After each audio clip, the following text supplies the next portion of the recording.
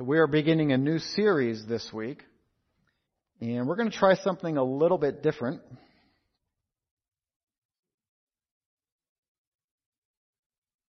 Bear with me one second there we go. Okay, good. So we're going to try something a little bit different. So normally, when we begin a new series, we would provide a little bit of an introduction, and then we would begin, of course, sort of a deep dive into the text, week by week. Well, we are going to do that, but before we do that, what we're going to do is provide an introduction, and then what we want to do is really provide an overview of the entire letter. Really what we want to do is, in one or two sermons, really go through the entire letter and recognize the flow of Paul's thought, at least from a high level. And that'll give us context that when we back up and go through the letter a few verses at a time, we'll already have that big picture. We will have already sort of been in Paul's head, if you will, and understand how he's moving through the letter. So this is the first time we've done this, and hopefully this will work. So we will actually take 2 weeks to do this. We'll go through the first two chapters today, actually through chapter 2, verse 18. I think what we'll do is we'll read the part of Epaphras and Timothy as part of our reading next week, and then next week's sermon will be from the beginning of chapter 3 through the end of the letter. And between these 2 weeks, you'll have sort of a broad overview of Paul's train of thought through the entire letter, and that will give us the context to move forward. So as we start, I think we need to begin with a little bit of a geography lesson. So let's talk a little bit about ancient Philippi. Philippi is located in what today is modern Greece. So the ancient city lies just inland of the northern coast of the Aegean Sea. So the Aegean Sea is that body of water that's kind of a mouse ear on the top of the Mediterranean, and it separates Turkey and Greece. Okay, so if you're in the Aegean Sea, right on the northern coast, inland of that coast is where the ancient city of Philippi was located. It's in that small part of Greece that sort of goes over the top of the Aegean Sea. All right, and today there's actually a small village of about 1,000 people that exists near the ancient ruins.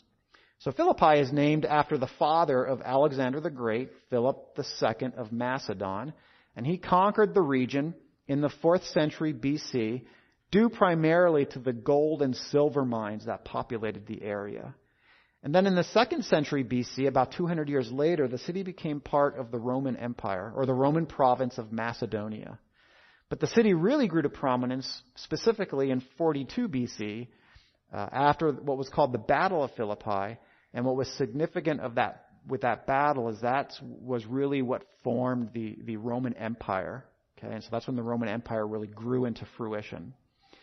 And then shortly after that time, the city was made an official colony of Rome, and then was settled with numerous veterans of the Roman army. And so as a result, Philippi enjoyed numerous privileges and economic benefits similar to the cities of Italy, and it had a very strong Roman culture. Now, Paul founded the church at Philippi during his second missionary journey, and you could read all about those details in Acts 16, but you probably remember the account of Paul's encounter with Lydia and Paul and Silas's imprisonment and the conversion of the Philippian jailer and whatnot. It's likely that Paul visited the church at least once, perhaps even twice, during his third missionary journey. And again, I can point you to Acts 20 and also the 8th chapter of 2 Corinthians. Now, Paul's letter to the Philippians is one of 4 letters known as the prison epistles. And these are 4 New Testament letters that Paul wrote during his imprisonment in Rome. And those 4 letters are Ephesians, Philippians, Colossians, and his letter to Philemon. Philippians is also famous or well known for its joy terminology. It's impossible to miss the apostles' joyful mood throughout the entire letter. And this observation, coupled with the further observation that the church at Philippi didn't appear to suffer from the same immorality and worldliness of, for example, the church at Corinth, nor did it seem to suffer from the heresy that gripped the churches of Galatia, For all of those reasons, that has led some to caricaturize the church at Philippi as the perfect church. However, careful attention to the text makes it plain that this actually was not the case. The Philippians were anxious, they were struggling with divisiveness, and struggling with uncertainty amidst mounting forces of hostility against the gospel. And so the joy that saturates Paul's writing is very much tethered to the fruitfulness that proceeds from gospel faithfulness. Okay, so we'll see shortly how this works itself out. Now, scholars and commentators agree that the letter is not easy to outline. On one hand, the structure of the letter is fairly reasonably evident. And certain portions of the letter clearly can be recognized as discrete sections. So, for example, almost everyone recognizes Paul's opening remarks and prayer in chapter 1, verses 3 through 11 as typical of Paul's epistolary formula. Most recognize Paul's updates on his prison circumstances in chapter 1, verses 12 through 26 as sort of an intact literary unit. And there are other examples of clear literary units throughout the rest of the letter. But outlining the text based solely on the literary structure of the letter isn't the most helpful. Our goal isn't to simply produce a table of contents of the letter, but rather what we want is an interpretive summary that follows the apostle's argument as closely as possible.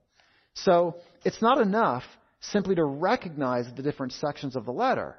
To recover what Paul intended to communicate to his original audience, we need to recognize Paul's larger argument and how any specific or smaller line of reasoning fits into this larger line of reasoning. And so that's what we're setting out to do this afternoon. Now, in addition to Paul's opening and closing remarks at the beginning and the end of the letter, there's a short section in the middle of the letter that consists of Paul's update about Timothy and Epaphroditus. Now, on either side of these sections, the flow of the letter is held together by two main arguments. And ultimately, these two arguments form the primary weight of Paul's letter to the Philippians. So the first begins in chapter 1, verse 12, and continues all the way through verse 18 of chapter 2. That's kind of his first argument. And then the second begins in chapter 3, verse 1, and really continues through the end of the letter, or at least through 4:20. And so today, we'll look at the first of Paul's two main arguments. Now, if we want to summarize the entire letter in sort of one short phrase, a good summary might be, amidst opposition, think right, stand firm, and rejoice. Now, that's certainly compact, but to really see the value of such a summary, we have to, that's only apparent after we work our way through the details. So this is great in that it's compact, can kind of fit in your pocket and give you sort of a mental picture of the letter that's portable and memorable, but it doesn't mean a whole lot until we sort of hydrate that with all the details and understand why we claim that to be sort of the summary of the letter. So before we get started, it's also helpful to clarify what prompted Paul to write to the Philippians. There's at least two reasons, and I'd like to bring these to your attention. On the one hand, Paul wrote to the Philippians in order to acknowledge his appreciation for their financial gift that they sent to him during his imprisonment in Rome. But Paul also had a much more strategic reason for writing. Paul also wanted to write in order to encourage and equip the Philippians in their suffering and battle for the gospel, so that they would rejoice with Paul in the fruitfulness of the gospel's advance. So let's see how all this works itself out. The first 11 verses of chapter 1 contain Paul's greeting, a brief personal exchange, and finally his prayer for the Philippian church. And as is often the case in Paul's letters to the churches, Paul's opening exchange and prayer contain numerous allusions to those things Paul's going to emphasize later in his letter. And so as a result, these early verses can sometimes be rather busy, filled with what I might refer to as a bunch of moving parts and pieces, because he's sort of capturing a summary of everything he might be talking about in detail later on in the letter. But perhaps one idea that sort of holds these first verses together is this idea of Paul's expression of gratitude and joy for the Philippian church. And Paul's train of thought goes something like this. He begins with an expression, and we're going to read this in a second, so this is what you can listen for and watch for. He begins with an expression of gratitude and joy over the Philippians' unique partnership with Paul in the ministry of the gospel. In fact, he'll have more to say about that later in chapter 4. And then Paul goes on to affirm the authenticity of the Philippians' faith, as well as his affections for the Philippian church. And all of this leads to Paul's prayer for the Philippians, which, as is typical of Paul's epistles to the churches, provides yet even further insight into the central message and themes of his letter. So let's read this. Beginning in Philippians, I'll begin with verse 1, chapter 1. Paul and Timothy, servants of Christ Jesus, to all the saints in Christ Jesus who are at Philippi, with the overseers and deacons, grace to you and peace from God our Father and the Lord Jesus Christ.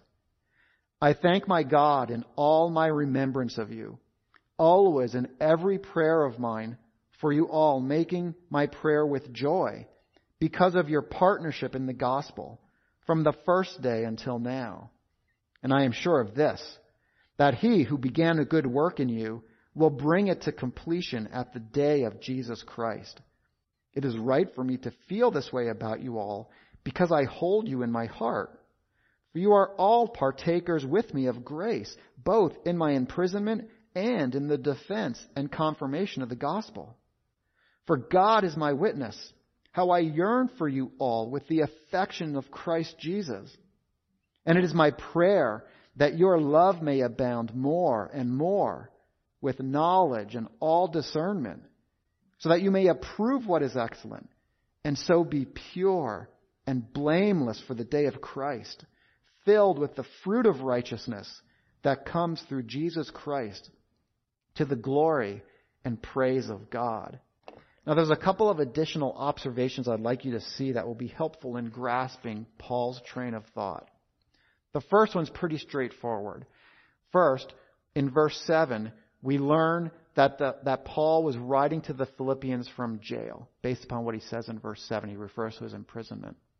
The second thing I'd like you to notice is this phrase that Paul uses, the day of Jesus Christ. He uses it twice. He said it in verse 6, and he said it in verse 10.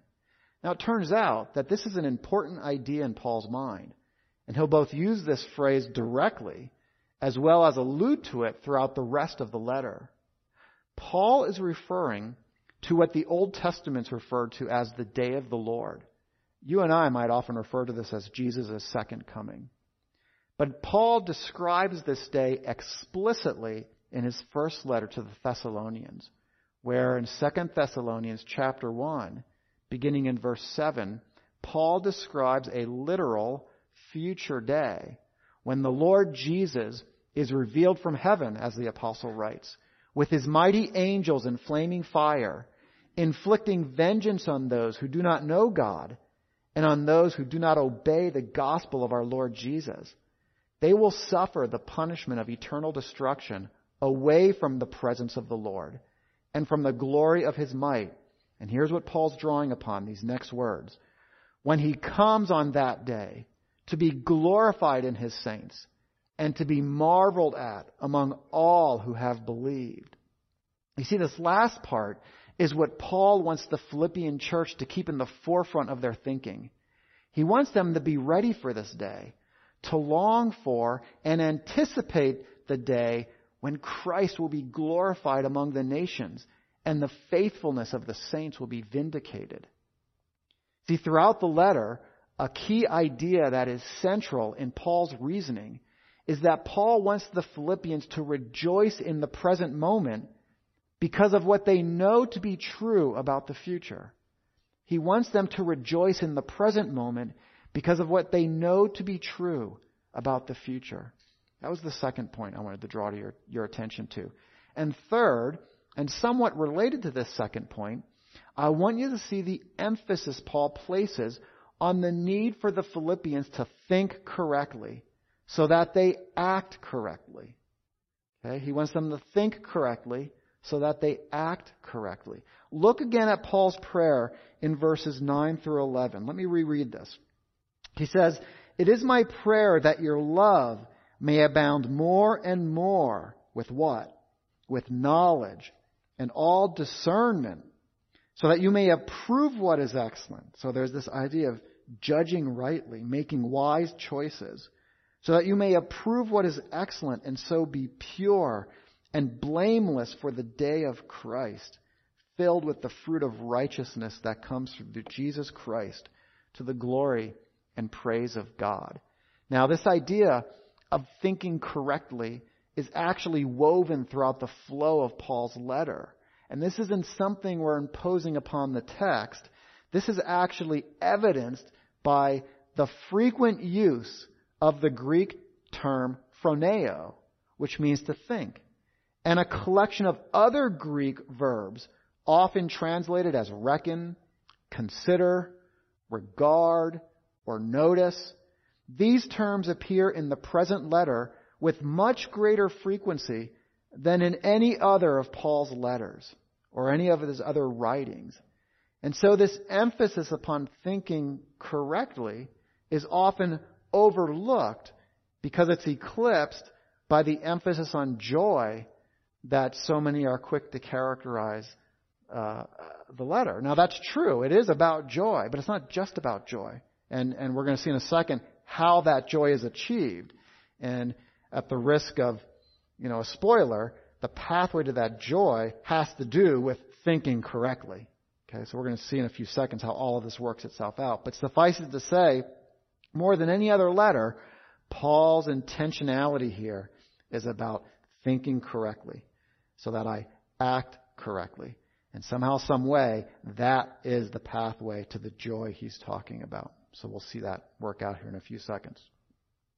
Okay, now immediately after Paul's prayer for the Philippians, Paul begins one of his two primary arguments that comprise the letter. Okay, there is a single connected train of thought that begins in chapter 1, verse 12, and concludes with verse 18 in chapter 2. As I mentioned, the other one spans from 3:1 through the end of the letter. Now, as we've already mentioned, and as we'll shortly discover on our own, Paul is writing in order to encourage and equip the Philippians in their suffering and battle for the gospel. Now, let me take a few seconds and explain to you in this whole argument sort of how his reasoning will flow, and then we're going to unpack that and look at the details as we continue the work through the text. So this is just sort of an overview of this one of two master arguments that comprise the whole letter. So I just got done sort of repeating his purpose for writing. He wants to encourage and equip the Philippians in their suffering and battle for the gospel. Well, to do this, Paul needs the Philippians to think differently. He wants them to recognize their need for a unique kind of unity. Not the unity produced by the values of this world, but a unity rooted in the love and humility exemplified by Christ himself.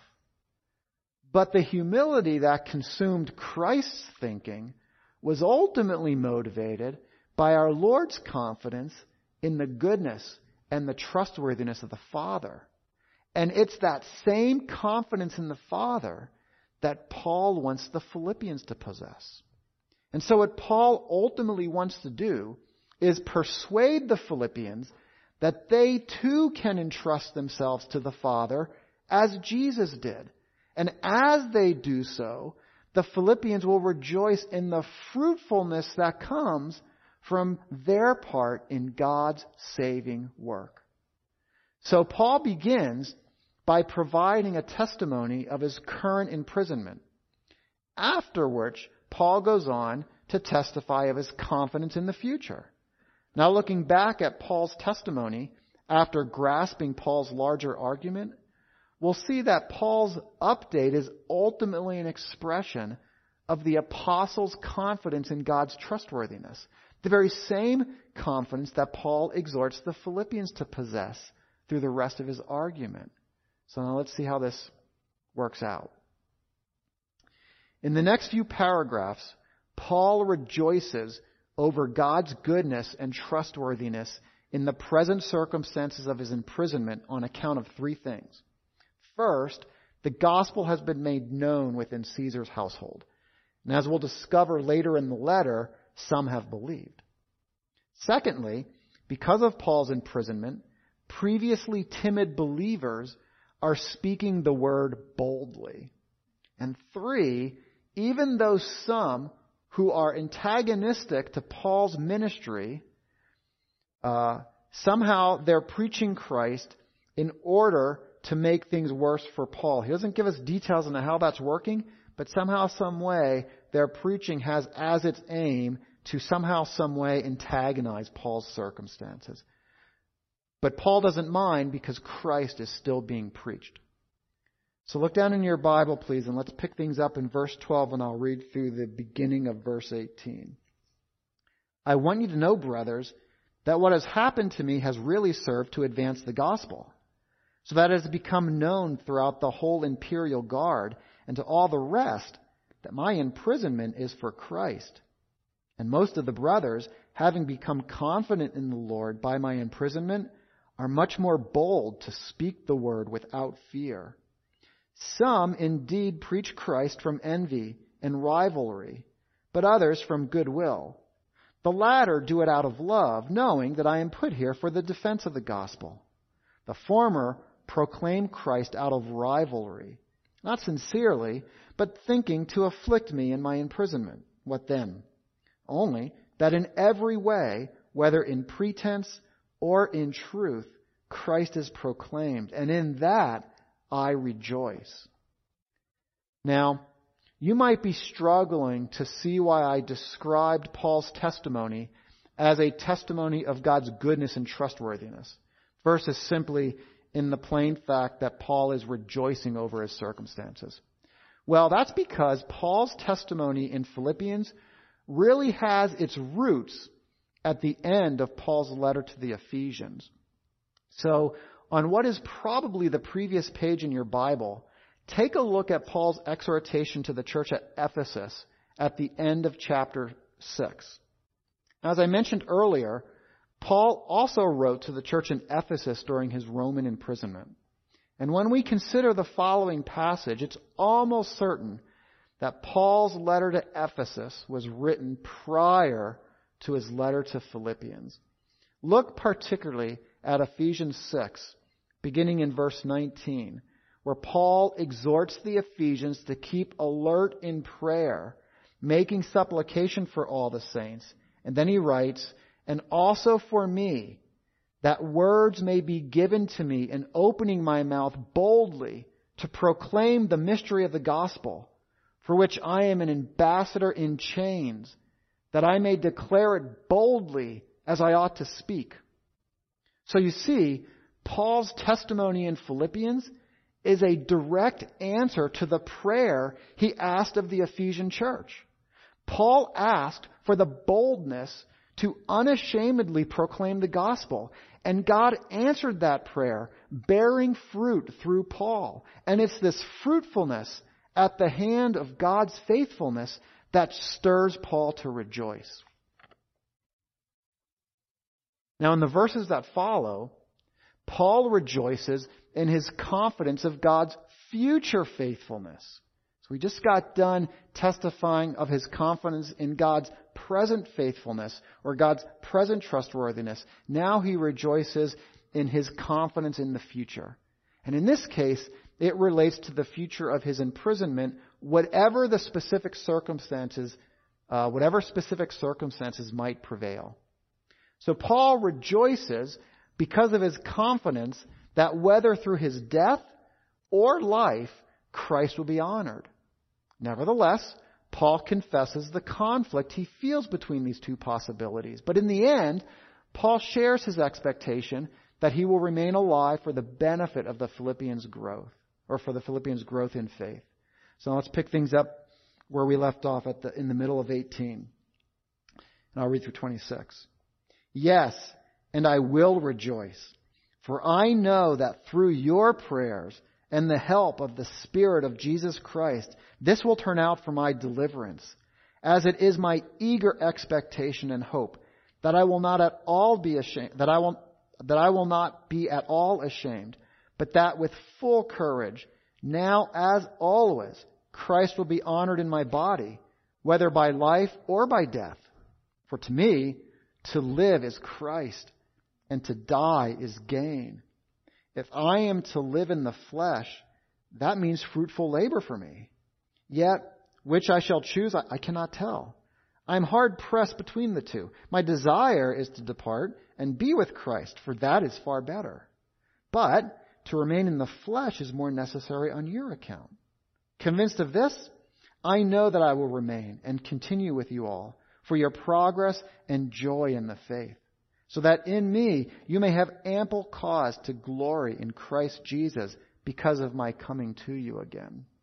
Now, it's important to notice that the deliverance that Paul mentions in verse 19, it isn't his present belief that he'll be released, but that if he dies, he will die to the glory of God, and if he lives, he will bear fruit to the glory of God.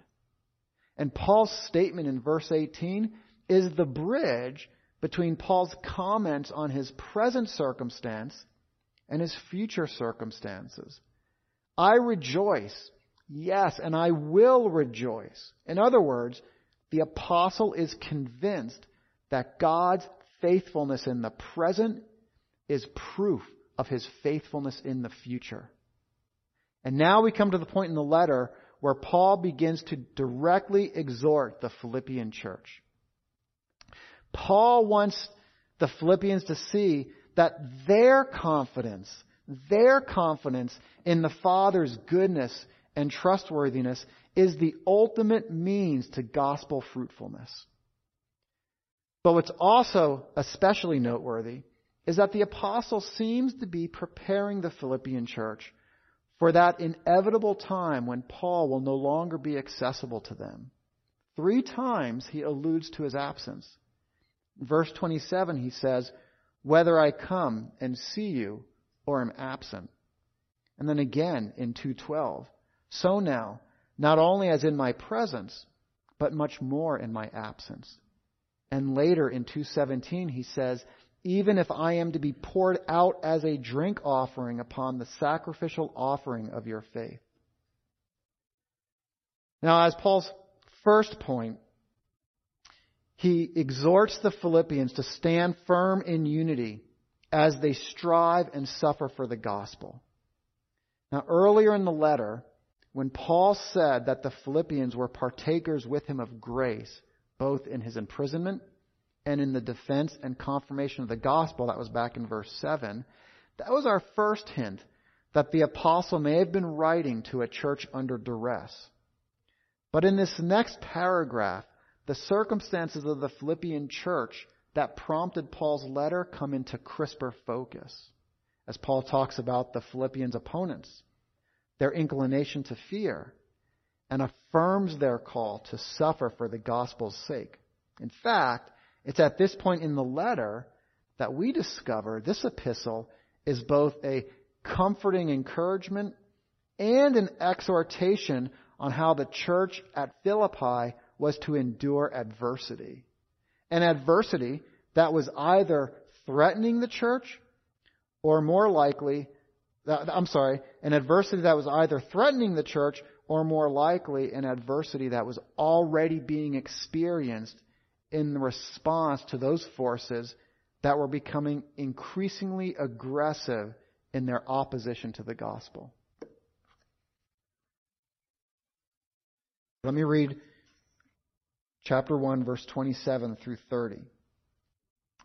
Only let your manner of life be worthy of the gospel of Christ, so that whether I come and see you or am absent, I may hear of you that you are standing firm in one spirit, with one mind, striving side by side for the faith of the gospel, and not frightened in anything by your opponents. This is a clear sign to them of their destruction, but of your salvation, and that from God. For it has been granted to you that for the sake of Christ you should not only believe in him, but also suffer for his sake, engaged in the same conflict that you saw I had, and now hear that I still have. What's important to notice here is Paul's charge to stand firm. Look at verse 27. This is a key theme, and this charge occurs throughout the letter, such as Paul's call to hold fast in 2:16, or hold true in 3:16, or his call once again to stand firm in the first verse of chapter 4. So that begs the question, well, what is Paul calling the Philippians to stand firm or hold fast to? Well, it's the defense and confirmation of the gospel that he mentioned in chapter 1, verse 7, or, as he says in our immediate context, striving side by side for the faith of the gospel. It's useful to note that the word striving in verse 27 is the same word translated as labored in the 3rd verse of chapter 4, where Paul writes, "Help these women who have labored side by side with me in the gospel." Same word. Paul's charge is similar to Jude's exhortation in verse 3, where he writes, "I found it necessary to write, appealing to you to contend for the faith that was once for all delivered to the saints." You see, Paul wasn't writing to a gleeful church, telling them to simply be happy because Jesus loved them. Recall the imagery of Ephesians 6 that I alluded to a few moments ago, the imagery of the armor of Christ, the armor of the Lord that Paul talks about at the end of that letter. Paul's writing to fellow combatants who are struggling with the rigors and demands of gospel warfare. A warfare, it turns out, that must first be won in the mind. And it's this mental battle whose ultimate victory is secured by a deepening persuasion of the Father's abundant goodness and faithfulness towards his redeemed saints. Now, I want you to ignore the white space that's at the end of chapter 1 and the beginning of chapter 2. Paul's train of thought from 1:27 through 2:18 is seamless, and the white space in your Bible is a bit of a distraction. In fact, Paul's affirmation of the church's call to suffer is bookended, if you will, by his call to unity. We saw this first in 1:27, and we see it develop further in the next part of Paul's exhortation as he introduces the necessity of love and humility. Listen to chapter 2, verses 1 through 4. "So if there is any encouragement in Christ, any comfort from love, any participation in the Spirit, any affection and sympathy, complete my joy by being of the same mind, having the same love, being in full accord and of one mind. Do nothing from rivalry or conceit, but in humility count others more significant than yourselves. Let each of you look not only to his own interests, but also to the interests of others." So I think it's pretty obvious that Paul's call to unity is the primary enabler of his charge to stand firm. But he's not talking about a worldly unity achieved by earthly efforts. Instead, Paul's talking about a unity that proceeds from a determined commitment to humility, a supernatural humility that vanquishes all self-centeredness, self-exaltation, and every vestige of vainglory. And this is why Paul's call for humility now appeals to our example par excellence. Beginning in verse 5.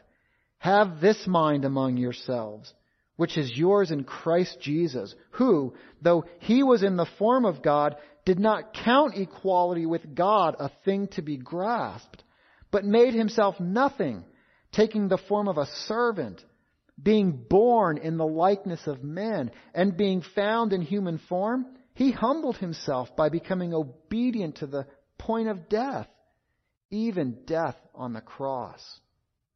Once again, Paul's emphasis is on the mind, how we think. Paul's point is obvious. If there is anyone who was entitled to the privileges and glory of his personhood, it was Jesus Christ, the Son of God. But Christ did not see fit to lay claim to what was his by right. Instead, he humbled himself by becoming obedient to the point of death, even a brutal and shameful death on a cross. And so Paul calls the Philippians to be imitators of their Lord and Savior. And in this sense, Paul is making an argument from the greater to the lesser. As Christ humbled himself, so you do likewise. But as significant as this is, Paul's argument isn't complete. Picking up again in verse 9, Therefore, God has highly exalted him and bestowed on him the name that is above every name, so that at the name of Jesus every knee should bow, in heaven and on earth and under the earth, and every tongue confess that Jesus Christ is Lord, to the glory of God the Father. Now, it would be easy to interpret Paul's words in these verses as a gripping moment of praise, or what we often refer to as a doxology, a response to the marvel and glory of the preceding verses. But these words are not parenthetical. Okay, the apostle is not temporarily unplugging himself from his argument in a moment of unbridled praise. Okay, why do I say that? We'll look down at the text. Notice at the beginning of verse 9, notice the word therefore. And then notice the word therefore. That's also at the beginning of verse 12. So you see, Paul's words are very measured and very, very intentional. And what Paul says in verses 9 through 11 is critical to the point of his argument. You see, what Paul wants his readers to recognize is the response of the Father to the Son. Jesus endured the cross because, as Peter informs us, when he was reviled, he did not revile in return. When he suffered, he did not threaten, but continued entrusting himself to him who judges justly. That's 1 Peter chapter 2, verse 23. In fact, Peter goes on to conclude in the 4th chapter of his first epistle, in 4:19, let those who suffer according to God's will entrust their souls to a faithful Creator while doing good. And so this is ultimately Paul's overarching point. The principle at center stage here is trust, believing that the Father is good and trustworthy, no matter the cost. So while Paul points to the Philippians to Jesus as their example, he points to the Father as their confidence. This is no small thing in Paul's mind. Listen to how Paul presses this fact as he considers the Philippians' full maturity and the victory of the gospel through them as the implication of everything he's saying. Picking it up in chapter 2, verse 12. Therefore, my beloved, as you have always obeyed, so now, not only in my presence, but much more in my absence, work out your own salvation with fear and trembling. For it is God who works in you. It is God who works in you, both to will and to work for His good pleasure. Notice the emphasis of verse 13. It is God who works in you. In other words, what Paul is arguing is that just as the Father was working for His good pleasure through the Son, He too is working through the Philippians. This is what Paul alluded to in the opening of his letter in verse 6 of chapter 1. Do you remember what he said? He said, I am sure of this, that He who began a good work in you will bring it to completion at the day of Jesus Christ. It is God who works in you. Do you see the similarity and the parallel between those two statements? He's saying the same thing. He's making the same point. Fight the good fight, because the Father's goodness and all of His promises are trustworthy. That's ultimately what Paul is saying. A portion of Scripture that stands as a good contrast to Paul's exhortation to know and trust the Father is found in Jesus' parable of the talents. Turn briefly to Matthew 25. And in particular, I'd like to draw your attention to the third and final servant. Let me read something to you. So Matthew 25, listen to what happens with the third servant beginning in verse 24. He also, who had received the 1 talent, came forward saying, Master, I knew you to be a hard man, reaping where you did not sow, and gathering where you scattered no seed. So I was afraid, and I went and hid your talent in the ground. Here, you have what is yours. But his master answered him, You wicked and slothful servant. You knew that I reap where I have not sowed, and gather where I scatter no seed? Well, then you ought to have invested my money with the bankers, and at my coming I should have received what was my own with interest. So take the talent from him and give it to him who has the 10 talents. So we don't have time to unpack all the details, but what I want you to notice is that the servant did not know or understand the character of the master. Notice the charge he makes against the master as the means of his defense, and then how the master responds with a mocking contempt of the servant's charge. You see, it was because the servant misconstrued the nature of the master that he acted wrongly. And so Paul wants the Philippians to think rightly about the Father, so that they would think and act as Jesus thought and acted. Paul wants the Philippians' confidence in the Father's goodness and trustworthiness to be the motivation that drives their pursuit of Christ-imitating humility. That produces the gospel unity that leads to gospel victory that is at the center of Paul's joy. In the next paragraph, Paul continues to exhort the Philippians with a view towards their inevitable fruitfulness for the gospel's sake. Listen to beginning in verse 14. Do all things without grumbling or questioning, that you may be blameless and innocent, children of God without blemish in the midst of a crooked and twisted generation, among whom you shine as lights in the world, holding fast to the word of life, so that in the day of Christ, there's that term again, I may be proud that I did not run in vain or labor in vain. Even if I am to be poured out as a drink offering upon the sacrificial offering of your faith, I am glad and rejoice with you all. Likewise, you also should be glad and rejoice with me. Of course, coming off the climax of Paul's argument, these verses strike us kind of with a sense of obviousness. Doing all things without grumbling or questioning, so that we would be blameless and innocent, and all that follows, doesn't this seem to be the only reasonable response in light of who God is and what He has called us to and equipped us to do? Notice also Paul's allusion to Jesus' Sermon on the Mount in Matthew 5. Let your light shine before others so that they may see your good works and give glory to your Father who is in heaven. That's Matthew 5:16. It's also worth noting that Jesus' words in Matthew 5 may be an allusion to the words of the psalmist in Psalm 40, where he writes, He drew me up from the pit of destruction, out of the miry bog, and set my feet upon a rock, making my steps secure.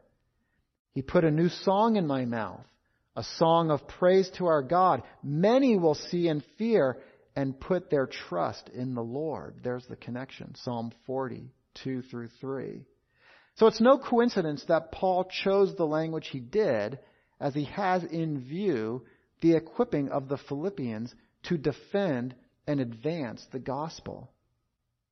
And as I've already alluded to, there's another reference to the day of the Lord, and then Paul's allusion to Old Testament sacrifice, and then he concludes with his invitation that the Philippians embrace the same gladness and joy that fills Paul. It's really a statement of camaraderie from one gospel laborer to another. Now I hope after all of this, you can see that the joy filling the pages of this letter, it isn't some sort of optimism that Paul insists on simply to make the hard parts of Paul's life easier. He isn't arguing about the power of positive thought. He's writing to fellow soldier saints so that they would steward well the gospel of Jesus Christ.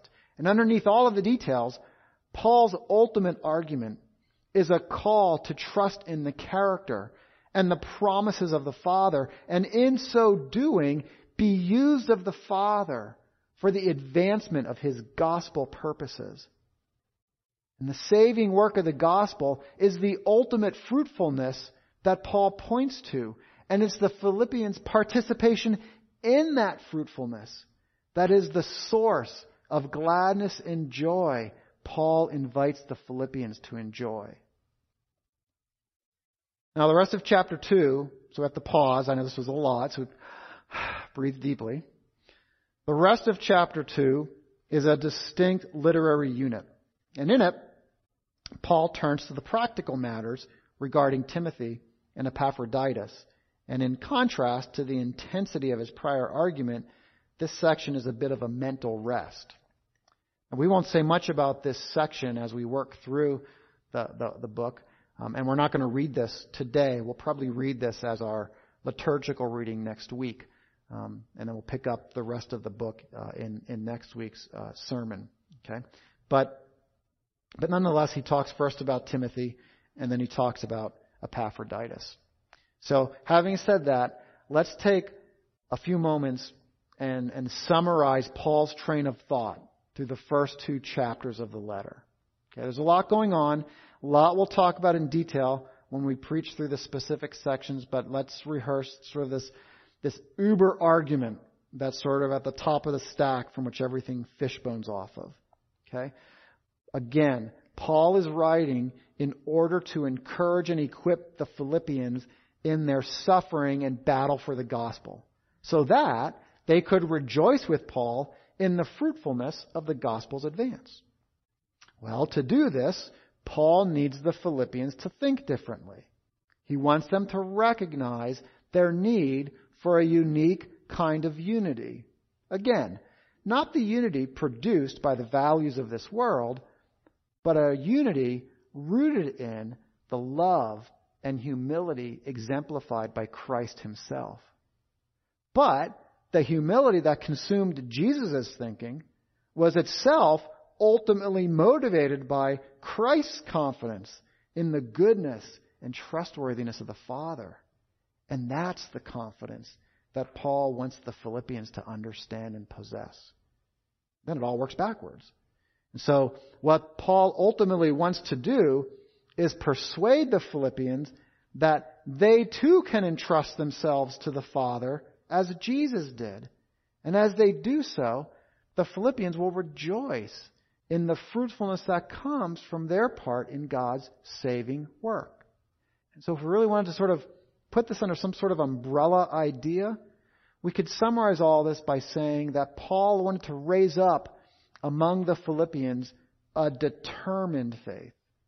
A determined faith, a very intentional way of thinking, rooted ultimately in the example of Jesus Christ and in the confidence of the Father's goodness and trustworthiness. So let's summarize how this actually works itself out in the text. If that was sort of Paul's grasp of what he wanted to achieve, how does he actually go about achieving that? Well, immediately after Paul prays for the Philippians, he informs the Philippians of his current circumstances in prison. This is the point of chapter 1, verses 12 through 18, or at least the first half of 18. But this is ultimately a testimony of the Father's present trustworthiness in response to the supplication and prayers that Paul required of the church in Ephesus. And so Paul is ultimately rejoicing in the trustworthiness of the Father. And so, rejoicing in the Father's present work through Paul's imprisonment, Paul is then confident of the Father's future trustworthiness. And that's the point of Paul's testimony from the second half of verse 18 through verse 26. So, in that whole section, Paul is persuaded, he's testifying of his experience of the Father's present trustworthiness and his persuasion of the Father's future trustworthiness. As God has acted and is acting, God will continue to act. And so in 1:27 through 2:18, Paul's ultimate aim is to encourage the Philippians to entrust themselves to the Father's goodness and trustworthiness as well, so that they would rejoice with Paul as fellow laborers in gospel fruitfulness. But there's three stepping stones to Paul's argument here. Okay? First, Paul exhorts the Philippians to stand firm in unity as they strive and suffer for the gospel.